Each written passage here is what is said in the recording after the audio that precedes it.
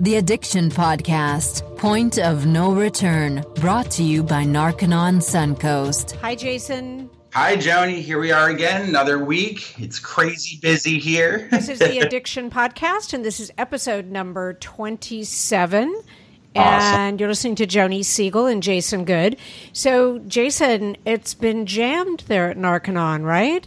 We are jamming here. We actually had about 8 people come in the last week. And so it is definitely getting busy. And, you know, when you come up on the holiday season, you've got 2 different groups of people. You've got the ones that are saying, you know, the addicts saying, you know, I'm not going to go to treatment until after the holidays. You know, I need to be there with grandma and I want to be there with the family. But, you know, right after I'll go. And then on the other side of the coin, you've got families that are like, you're not ruining Thanksgiving again for us. We're not going to deal with you running in and out of the house, trying to get drugs and doing all these things while we have to make up stories as to why you're not there. And so, you know, we do get an influx of people, you know, directly before Thanksgiving. And so that's kind of what we got going on now. Right. And I think it's great. You know, you got people that are getting onto the road to saving their lives. You've got parents and family members that have their loved one's survival as the most important thing that they need to deal with right now. Right. And we've got people that want to get drug free, and we're going to help them do that. And I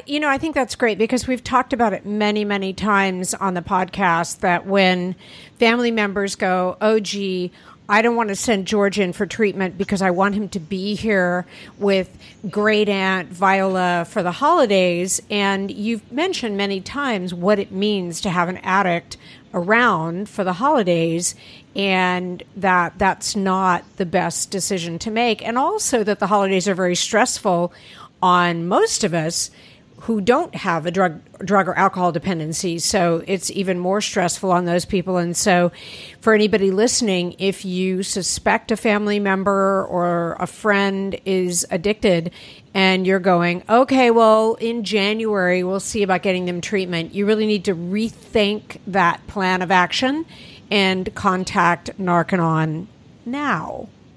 Absolutely. And, you know, I just want to urge people away from thinking that they can keep it together during the holidays because they can't. Right. They can't keep it together any other time of the year. What do families think the holidays are going to be different right. for? And in fact, they're going to be worse. They might be worse. And, you know, for a lot of people who struggle with addiction, you know, the holidays are a pretty tough time of year. Right. You know, it's not all, you know, Christmas carols and cookies and all the fun things we think about when it comes to Christmas, that they actually don't look forward to that because of the struggle the family is going through, because of the discord in the family. You know, the holidays end up being like a really stressful time of year for them. And so the best thing is to go into treatment so that moving forward, you can have great holiday seasons with your family and you can be present with them and you can actually celebrate for the first time ever. Exactly. And truthfully, if the timing is such that your loved one misses this holiday season, that's one out of many more to come if you get them into proper treatment now. So, yeah.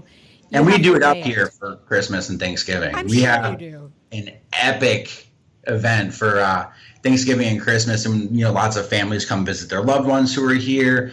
We have a really awesome chef that puts together an amazing meal, and you know, it ends up being a better alternative to them still being at home. Exactly. And, you know, Jason, you just gave me a really bright idea. You know, here in Clearwater where we live, we just have our grown son and his wife and my husband. And so I'm never really excited about cooking a great big turkey for 4 people. So I think we're going to come to Narconon for Thanksgiving. I think that's a great idea. I could make my super special molasses pecan pie and my super special chocolate cookies and bring them. That sounds amazing. Yes, you're already invited. Okay. You had me at pecan pie. Okay, good. Well, thank you. There we go. So this past week, I interviewed Pamela Seefeld. And yes. Pamela is a pharmacologist. And one of the reasons I wanted to interview her is because she has a lot of non-narcotic, natural alternatives for pain. And one of the things that we've talked about on the podcast is that when someone has pain, you got to handle it somehow. And unfortunately, more and more doctors recently have prescribed very dangerous and addictive narcotics. And so I thought Pamela might have a kind of a different perspective on some of the ways to handle chronic pain. And so she talks about that. So let's go ahead and play her interview, and then we will talk after. Okay, sounds good. I'm very excited to have on the podcast today a woman that I have known for many, many years. She is a pharmacologist, or I guess she's also, you could call her a pharmacist, and she has a company called Botanical Resources, and she helps people handle different medical conditions using pharmacy-grade essential oils and vitamins. She also can help people step down off of dangerous psychiatric medications. That's kind of how I know her, by using these pharmacy-grade essential vitamins and oils. And I wanted to talk to her today to kind of get her take on what's happening with opioids, how it has affected her business, and how she sees it from her perspective. So welcome, everybody. Pamela Seefeld. Pamela, thank you so much for being on the podcast today. I thought that because we were talking recently about the opioid epidemic, and you had a very different perspective than perhaps what Jason and I might have, I wanted to talk to you. So tell me what you're seeing with the opioid epidemic. Okay, well, great. First of all, it's a pleasure to be here. I'm really glad I can participate and help you. My background is clinical pharmacy, and I also studied something called pharmacognosy, which is plant science at the University of Florida. So I know the details as far as how things work in the body, but I still also work as a clinical pharmacist, so my background is pharmacology. I can tell you just from a historic standpoint, I've been a pharmacist for about 27 years. And when I originally trained at the University of Florida, when we saw people, and I've always been in hospital work, okay, so I've been around a very varied group of people, right. Surgery patients, chemotherapy patients, all that kind of thing. So I'm not like sitting, at the retail store. So I see a lot of everything, okay? We see a lot of people coming in with chronic pain and so forth.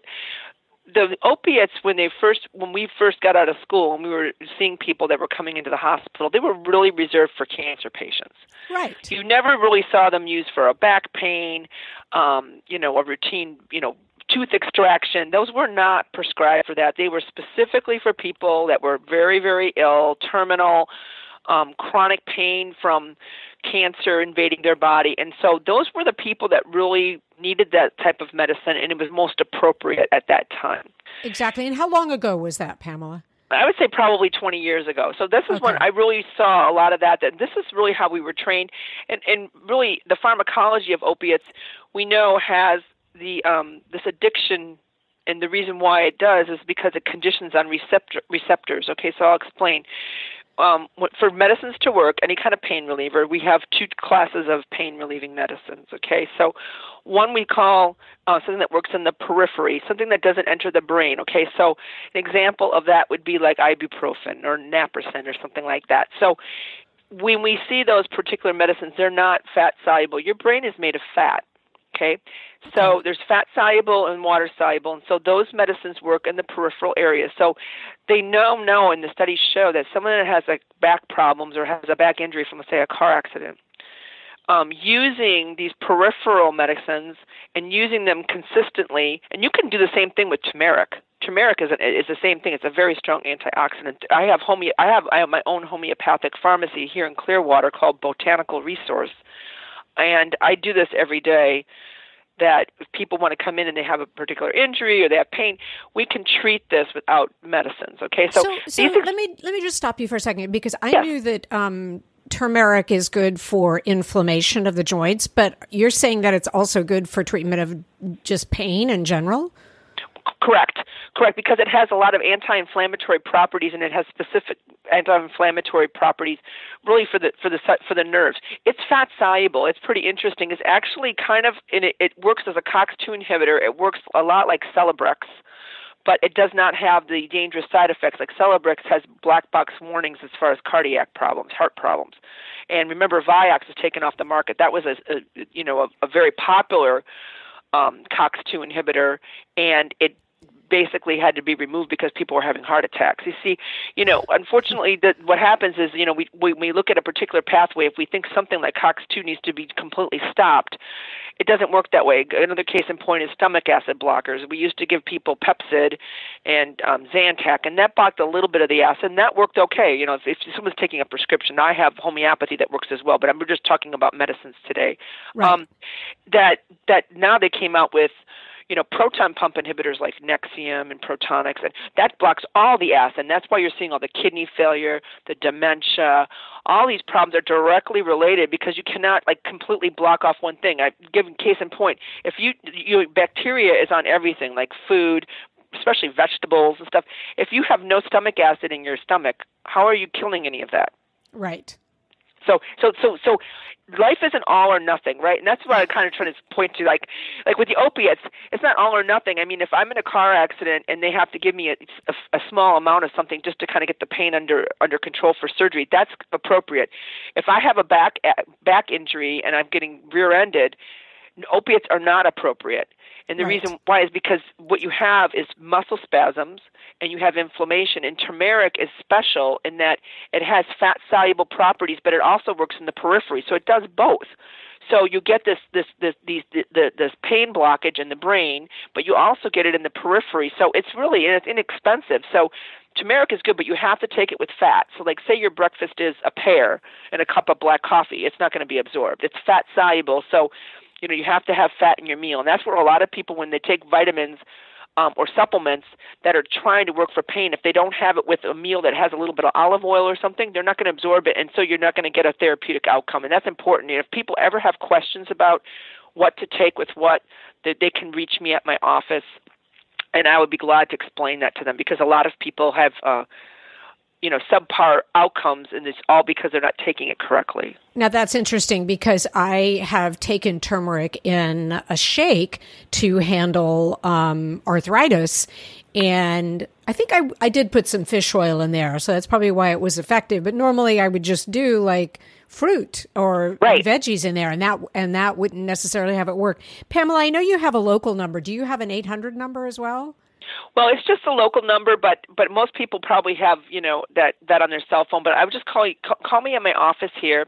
It's 727-442-4955. It's Botanical Resource, or you can even search under my name, Pamela Seefeld RPH, and there's 10 Google pages. You can reach me. But if you go under botanicalresource.com, that's my business, there's a submission button right there where you can say Ask the Pharmacist, and that goes directly to my email, and then we answer those questions. So if they don't want to call and they want to just go ahead and submit it through the computer, that's perfectly fine too. If you leave a phone number there, I'll call you back, and that's the way you don't have to use your minutes on your phone if you prefer. And that's perfectly fine. I do that all the time.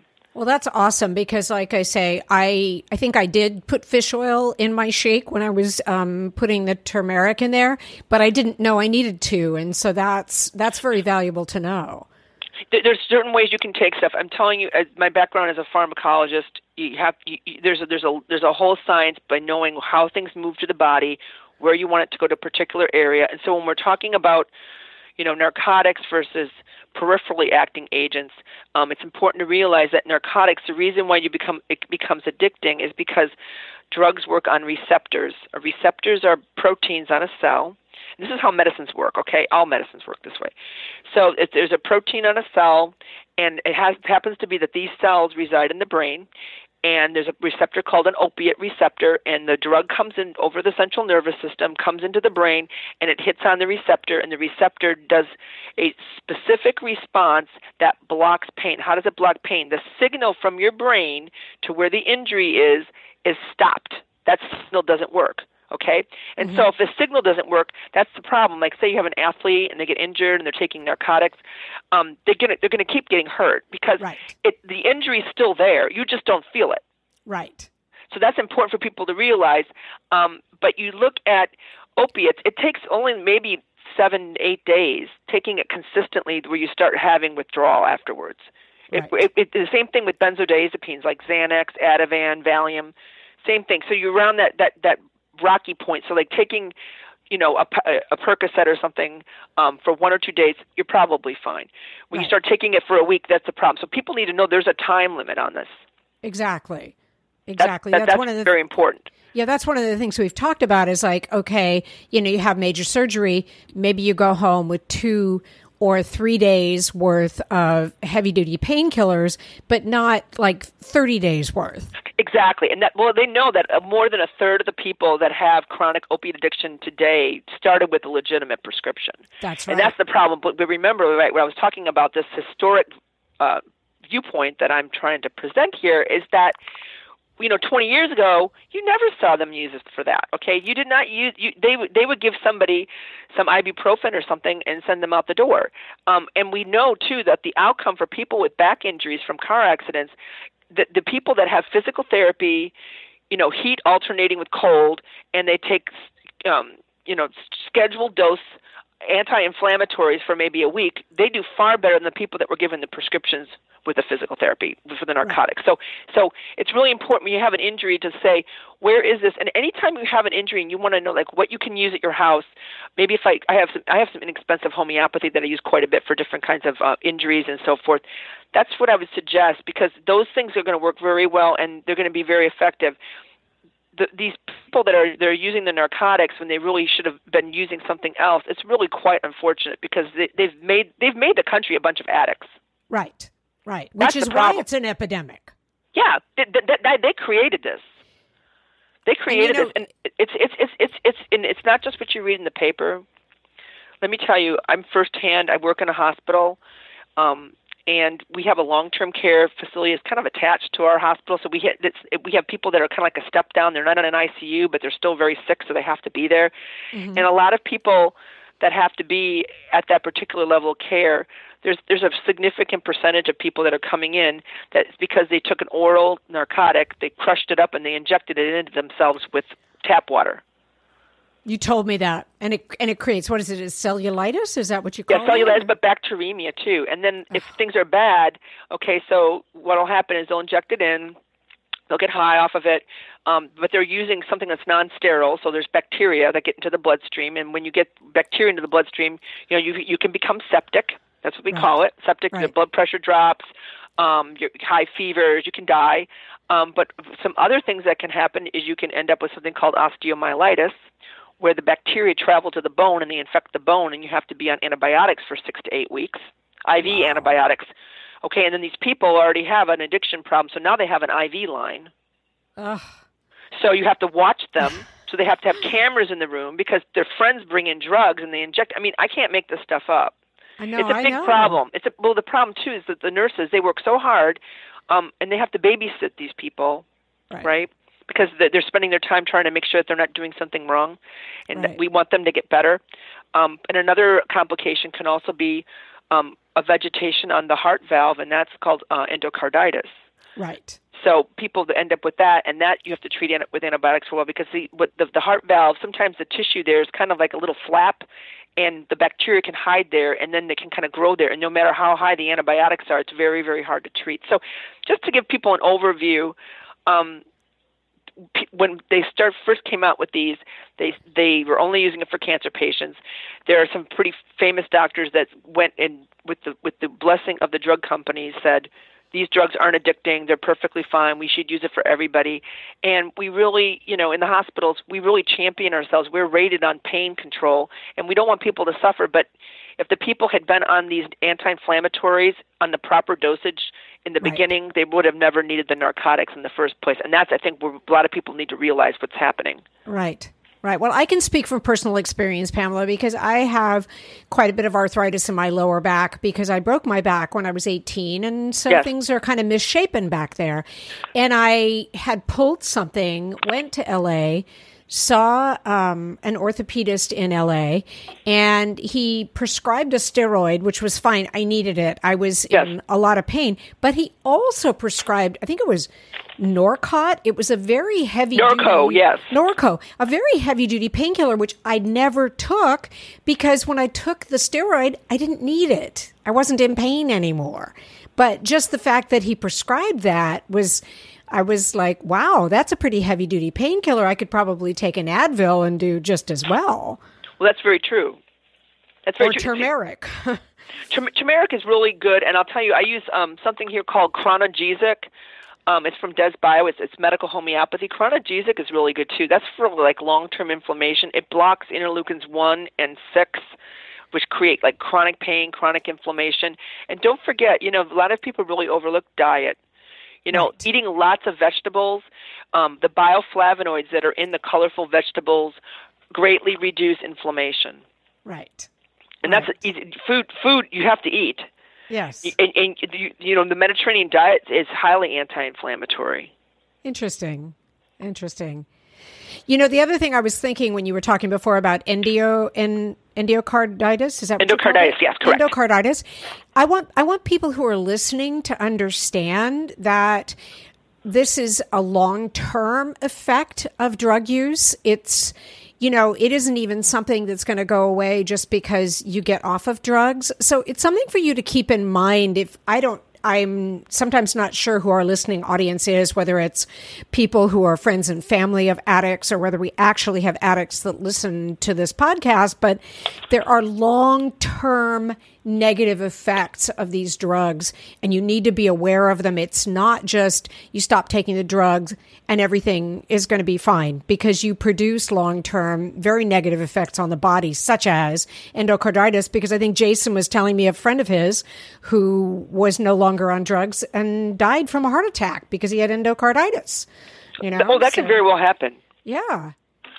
You have to think about this. Maybe just to explain, bacteria going through your bloodstream, and what causes a fever? A fever is caused when your body sees this bacteria, it goes after them like a foreign entity, and then when they break open, it liberates its contents, makes you feel sick, and it makes you have a high fever. And then that contents of the bacteria goes into the brain. It's called pyrogens, and that's what causes fever. So when you have fever, there's a problem.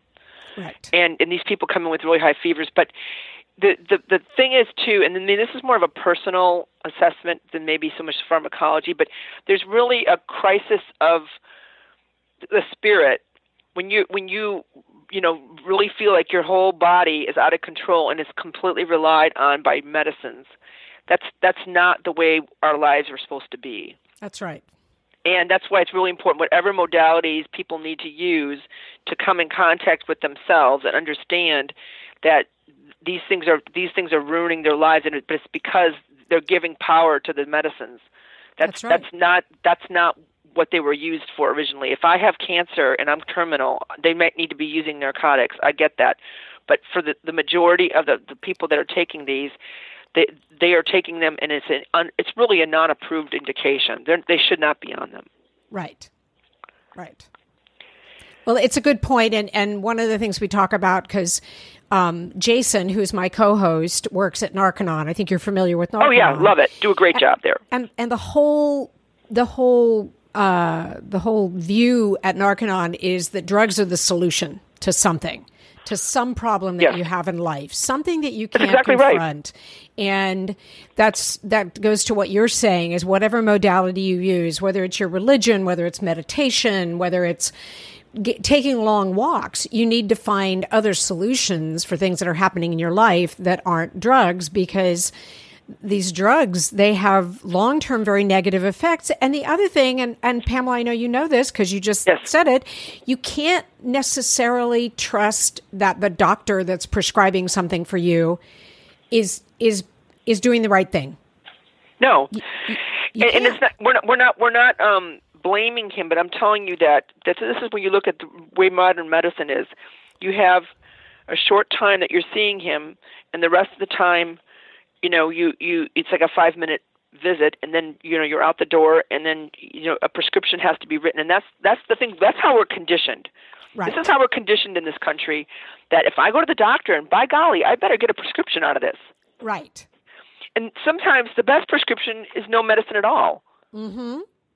Fish oil, turmeric, chronogesic, and actually I use a lot of CBD, cannabidiol, which is non-euphoric. What is that? So this you have to just kind of be open-minded. I mean, you're more like you're probably what? But there are hemp plants. Hemp. This is cannabis, right? It's marijuana, but it's not. Okay. But it does not have THC. I got it. So THC is what people get high. Well, I'm not advocating that. I don't agree with that. But there are people that have not had a drug history and maybe have chronic pain. That I have CBD, which is cannabidiol, in time-release capsules, and it's inexpensive and it works really good. So I'll give you a case point. Perfect person for this. I have elderly clients that come in, and I have 2 ladies that don't know each other, but they came in with the little walker that's got the little stool on it, and they're walking in with the little stool thing, and they're taking like half a narco in the morning and half a narco in the afternoon because they're in so much pain. They have really bad arthritis. These ladies are like in their 90s. They're really elderly. Okay, 2 different patients. Right. Unrelated. And I was like, look, you need to be open-minded about this. Why don't you try the hemp capsules and see if you're better? They're like, oh, I don't know. There's drugs. I said, there's no impairment. This is hemp was originally grown hemp was originally grown for Thomas Jefferson had hemp plantations. It was like for rope and you put hemp seeds on your salad and that kind of. So, anyways, they came back and she's like she just had like a little walker, like the little hand one, not even like that stool thing. That's gone. Yeah. She goes, I don't even take my narcotics anymore. And this lady's like, she's cooking along. I was like, that's pretty good. And another lady, same situation, like really debilitated, like going over. And then I was just literally. I was doing my callbacks and I was looking, and there was a message from a client I saw yesterday that I gave it to them. I said, just trust me.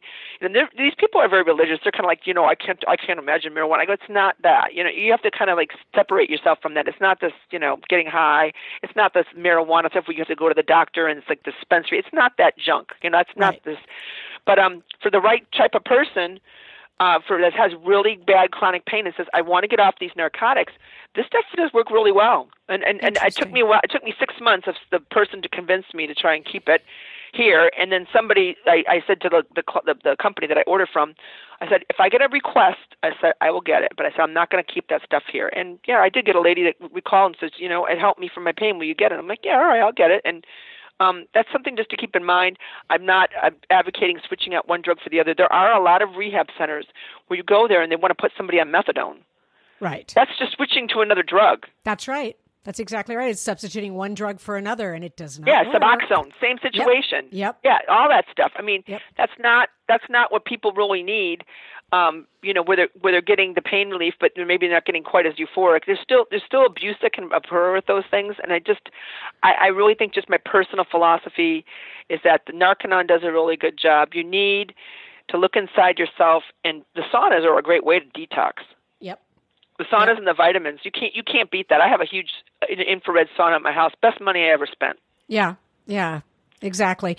Let me ask you a question on the CBD. Do you, in order to take that, do you have to get approval for medical marijuana? Do you have to get approval for that? No, you don't. No? Okay. No. And like I said, the price point's really good. I don't mark it up at all because it's more of a compassionate use thing. But we sell like 60 capsules for $40. And they last over 6 hours. So say someone has really bad pain, they've been like in chronic pain, they just, they really need something. Right. Then this person could use this. A good part about the CBD, it also has antispasmodic activity. So you get anti-inflammatory, antispasmodic, and the CB2 receptors, which is the ones that we're advocating in here. The CB1 are the ones that make people intoxicated, high, that kind of stuff. Right. So there's no CB1. It doesn't bind to CB1. It binds only to CB2. But CB2 receptors are pretty ubiquitous. They're like all to the entire body, central nervous system, all the tissues, and the muscle relaxant activity is really significant. So that's somebody has, and a lot of back problems have a muscle spasm component.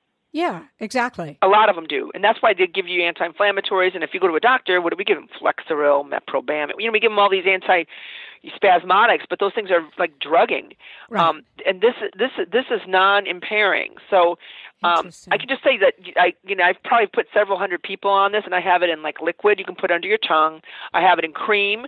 You can put it in topically on an area. I mean, it's pretty all encompassing. But I like that. So there's something, if somebody's listening to this and they really do have real pain and they're just like, okay, I want to get off these narcotics. I can help them with that. I do that quite a bit, actually, to transition people off of it. And then, of course, Joni, has her referrals to Narconon, which is an excellent source, really very professional organization. So right, but one of the reasons I wanted to talk to you, and as I said in the intro, which you didn't hear, is that I've known you for many years because you get people off of dangerous psychiatric medication. And as we've mentioned many times in the podcast, a lot of those psychiatric medications, you cannot cold turkey off of those medications. It's too dangerous. So you need to step down, but you also need someone like Pamela who can help put back the good things while you get off of these dangerous drugs, the good things into the body. Yeah, I transition people off of psychiatric drugs all the time. That's a lot of what I do. Mental health is probably half what I do. But also, too, if somebody really has a willingness that wants, maybe they just don't have the funds to do inpatient treatment and they want to just try and do something, especially if they've only been on narcotics for maybe like less than a month and it's been a short time. We're not talking about someone that's had a back injury 10 years ago and they've been on it for like ever. And you know what I mean? Those people, it's much harder. They need inpatient intervention for something like that. But I'll be glad to help them. I mean, I just don't advertise a whole lot of that kind of thing here because I don't want a bunch of people that are opiate dependent sitting in my waiting room. I mean, I see a lot of, other people too. So I don't want it just to be one specific thing, but I'm not against one particular diagnosis versus another. It just seems that I do a lot more of ADD, ADHD, kids trying to achieve in school, adults maybe with high cholesterol, maybe someone's had a heart attack. I mean, I pretty much do everything. I even see animals and dogs, like cats and dogs.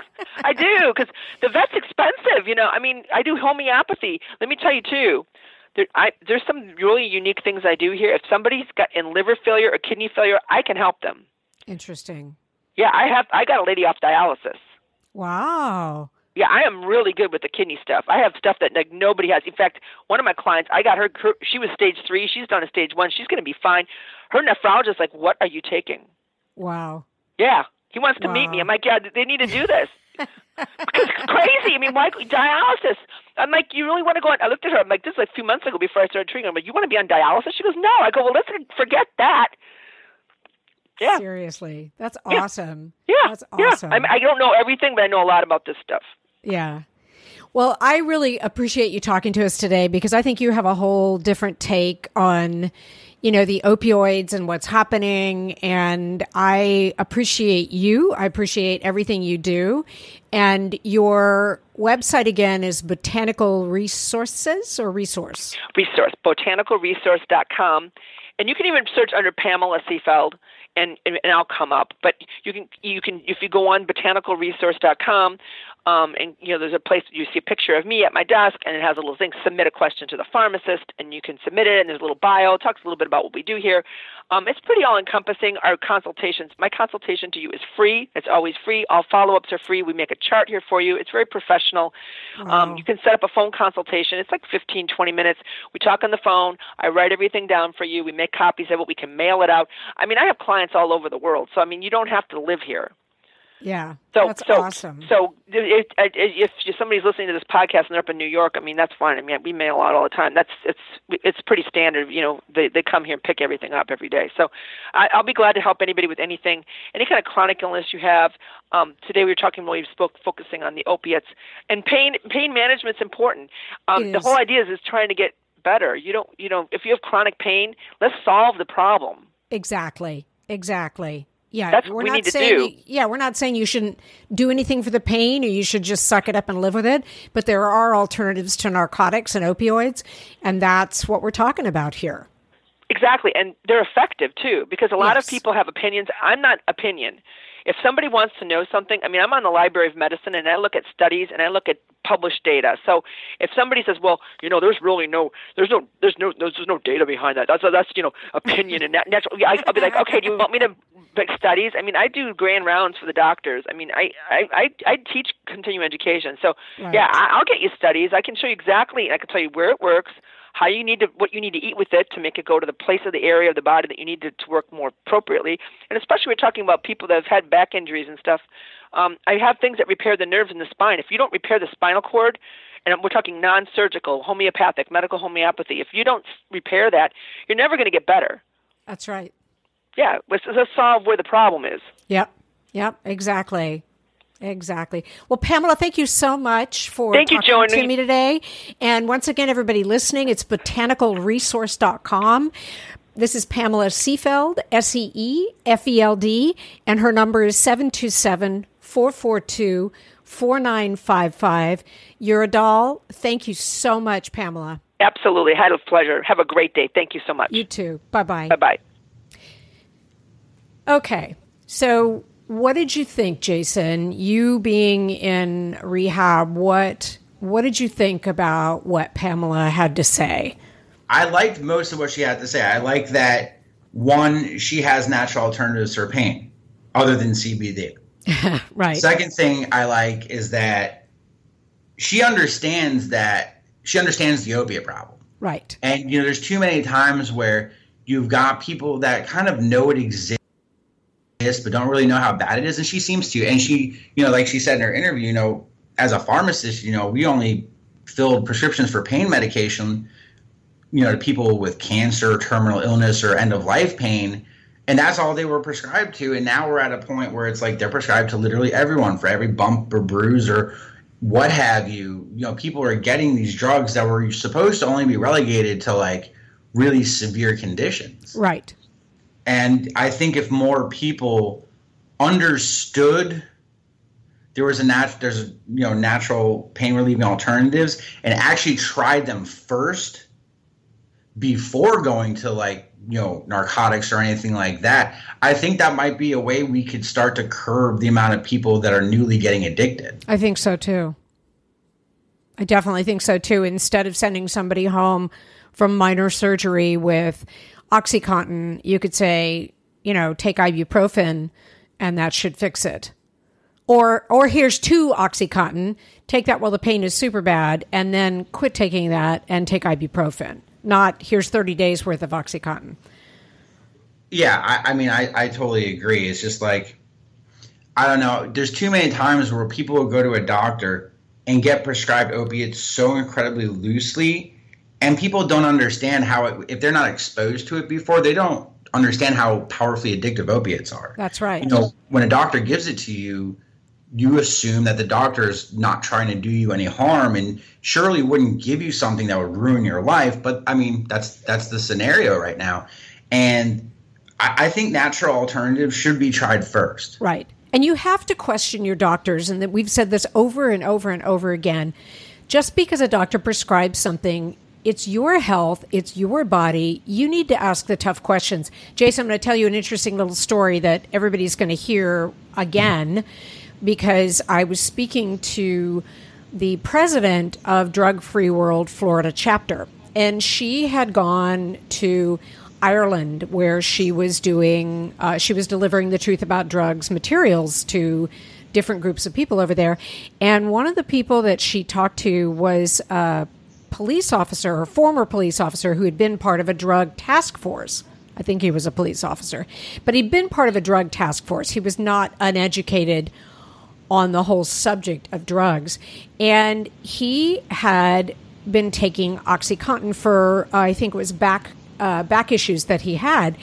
And he ran out. He was traveling and he ran out. And so he went to, and these were prescribed by his doctor. So he went to a different doctor and he was explaining, what his issues were. And the doctor said, well, what have you been taking? And he said, well, I've been taking OxyContin. And the doctor said, oh my goodness, did you know what that drug is? Did you know how addictive it is? And the guy was appalled because he had no idea what he had been taking. And when he went back home and saw the doctor that had prescribed it, he really read him the riot act.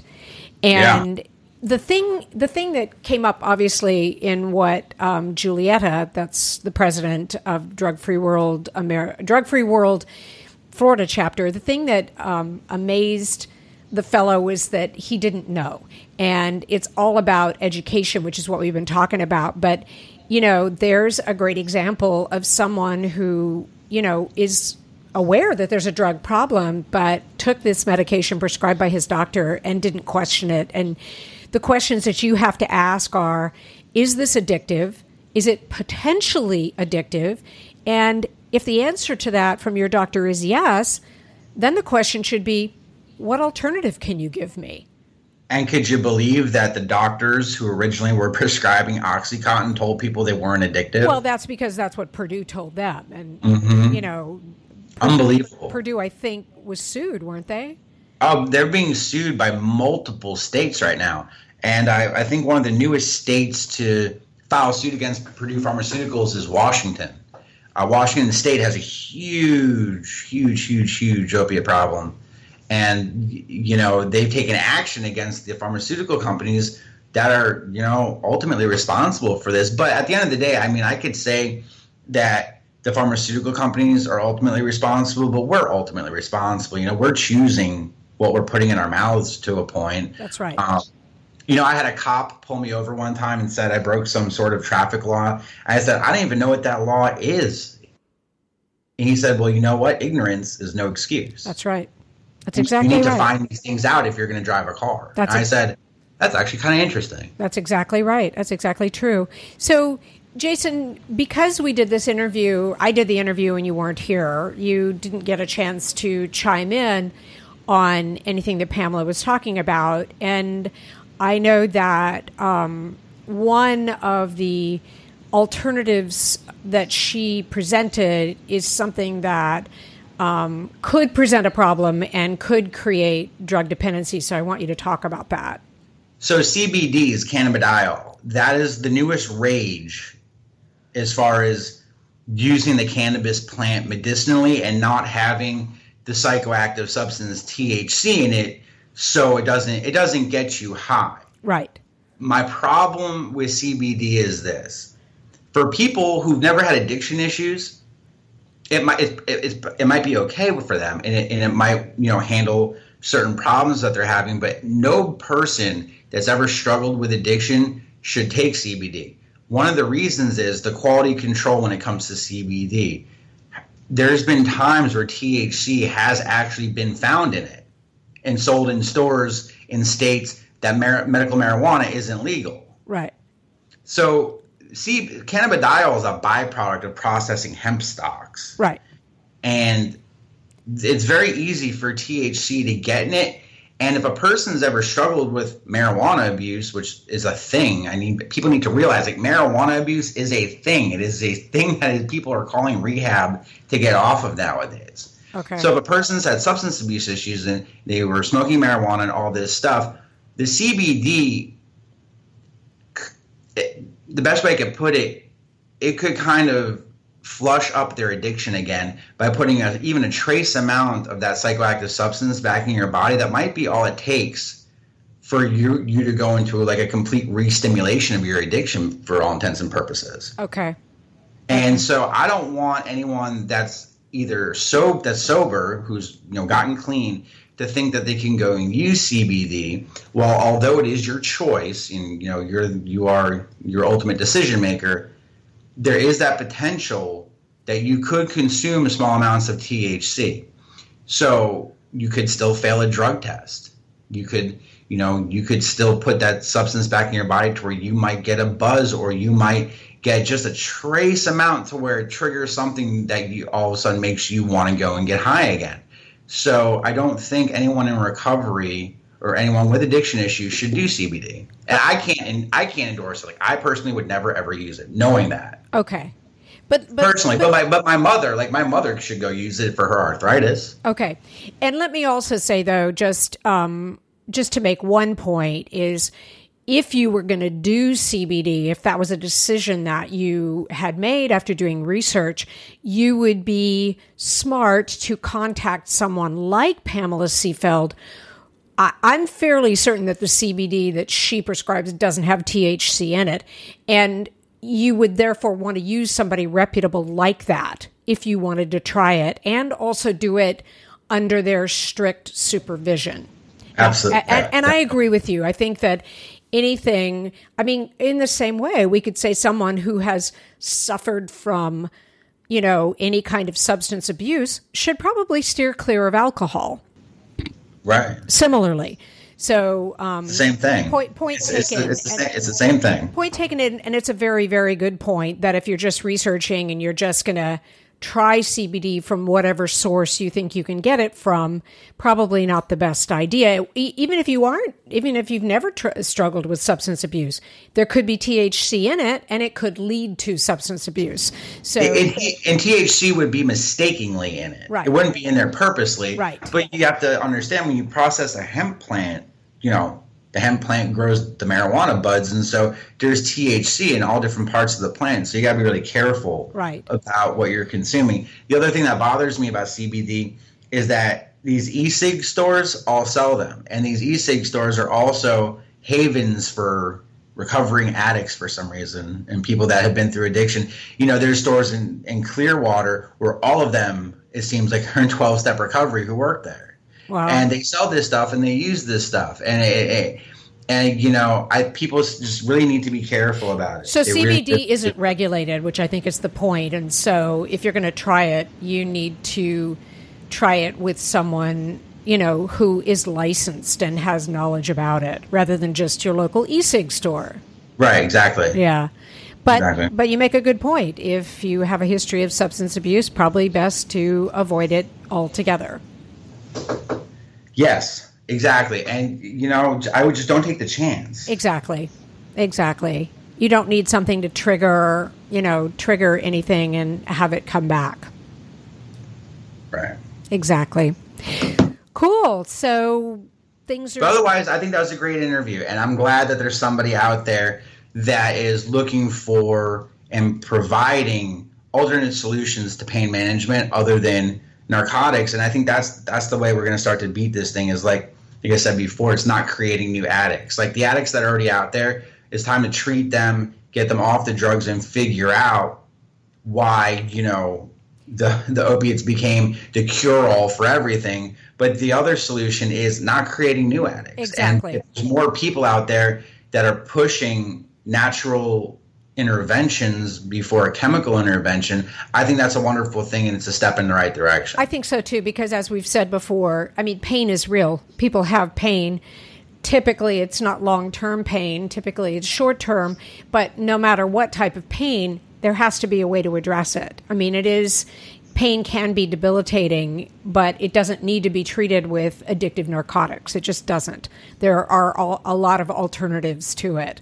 In fact, interestingly enough, I talk all the time about doing exercise, especially for my back, because one of the things the doctor said was to do stretching. And so I have a exercise program that I do, and there's one called back pain relief. That is the specific one. And she says, when you start, she says, okay, you may be in pain, but if you start doing some of these stretches, the pain starts to go away. And it actually does work for me. So point is, there are alternatives. There are non-narcotic alternatives to pain. And that's important, because Absolutely. If we don't address it, then, people are going to turn to narcotics because they have to do something. So yesterday, I interviewed Julietta, the president for Drug Free World Florida chapter. And next week, we will comment on that interview. I think it really addresses the subject of education and how important it is. Yeah, I'm looking forward to that. Good. And I know Julietta pretty well myself, because I've worked with her on occasion. And so, I'm really excited to hear what she has to say. That's awesome. Great. Okay, Jason. So thanks. We will talk again next week. And you got it. Have a great week. You too. It's a double-edged sword. Like on the one hand, I'm glad that you guys are busy, because it means that more and more people are taking advantage of what I believe to be the most effective drug rehab program that exists. On the other hand, if we can do enough with this podcast and do enough with promoting education and alternatives, eventually maybe there just won't be addicts. That would be the hope for the future. Absolutely. And we're going to keep working towards that. Yes, we are. Thanks, Jason. Have a great rest of the rest of the week. You too. Bye. Okay, bye. You have been listening to the Addiction Podcast, Point of No Return. For more information, call 877-339-3324 or visit www.narcononsuncoast.org. Narconon is a non-12-step rehabilitation program based on the works of L. Ron Hubbard.